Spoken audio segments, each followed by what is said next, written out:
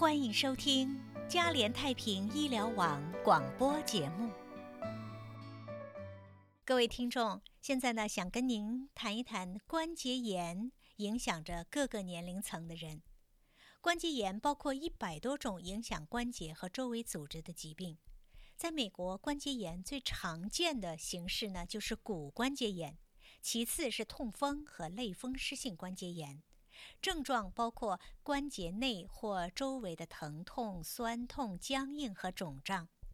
关节炎影响着各个年龄层的人，包括儿童。尽管患关节炎的风险会随着年龄的增长而增加，但是1半以上的成年人关节炎的年龄小于65岁。让我们来看一下一些事实。在美国，关节炎影响着大约1/4的成年人，这就是5400万男人和女人。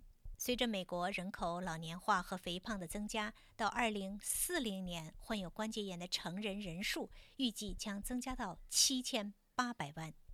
生活在农村地区的成年人中有1/3患有关节炎。在农村地区，每2个成年人中就有1个以上患有关节炎。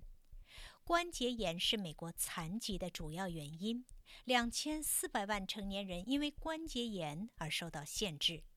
在美国，关节炎最常见的形式就是骨关节炎。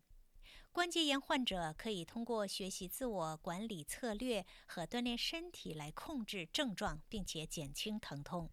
下面呢，跟大家说一下一些预防关节炎的小贴士。关节炎的早期诊断和适当管理，包括自我管理活动，可以帮助患有这种疾病的人生活得更好，而且没有疼痛。每个人都应当定期的运动，以保持健康，包括患有关节炎的人。身体活动已经被证明可以减轻关节炎的疼痛并恢复功能。行之有效的锻炼计划可以帮助关节炎患者安全舒适地增加身体活动。保持健康的体重已经被证明可以降低发生骨关节炎和痛风的危险，并且可以减少疾病的进展和与关节炎相关的活动受限。以上内容由 VK 蔡整理，欢迎您成为嘉联太平医疗网的会员，联络电话877-282-8272。感谢收听嘉联太平医疗网广播节目，祝您有美好的一天。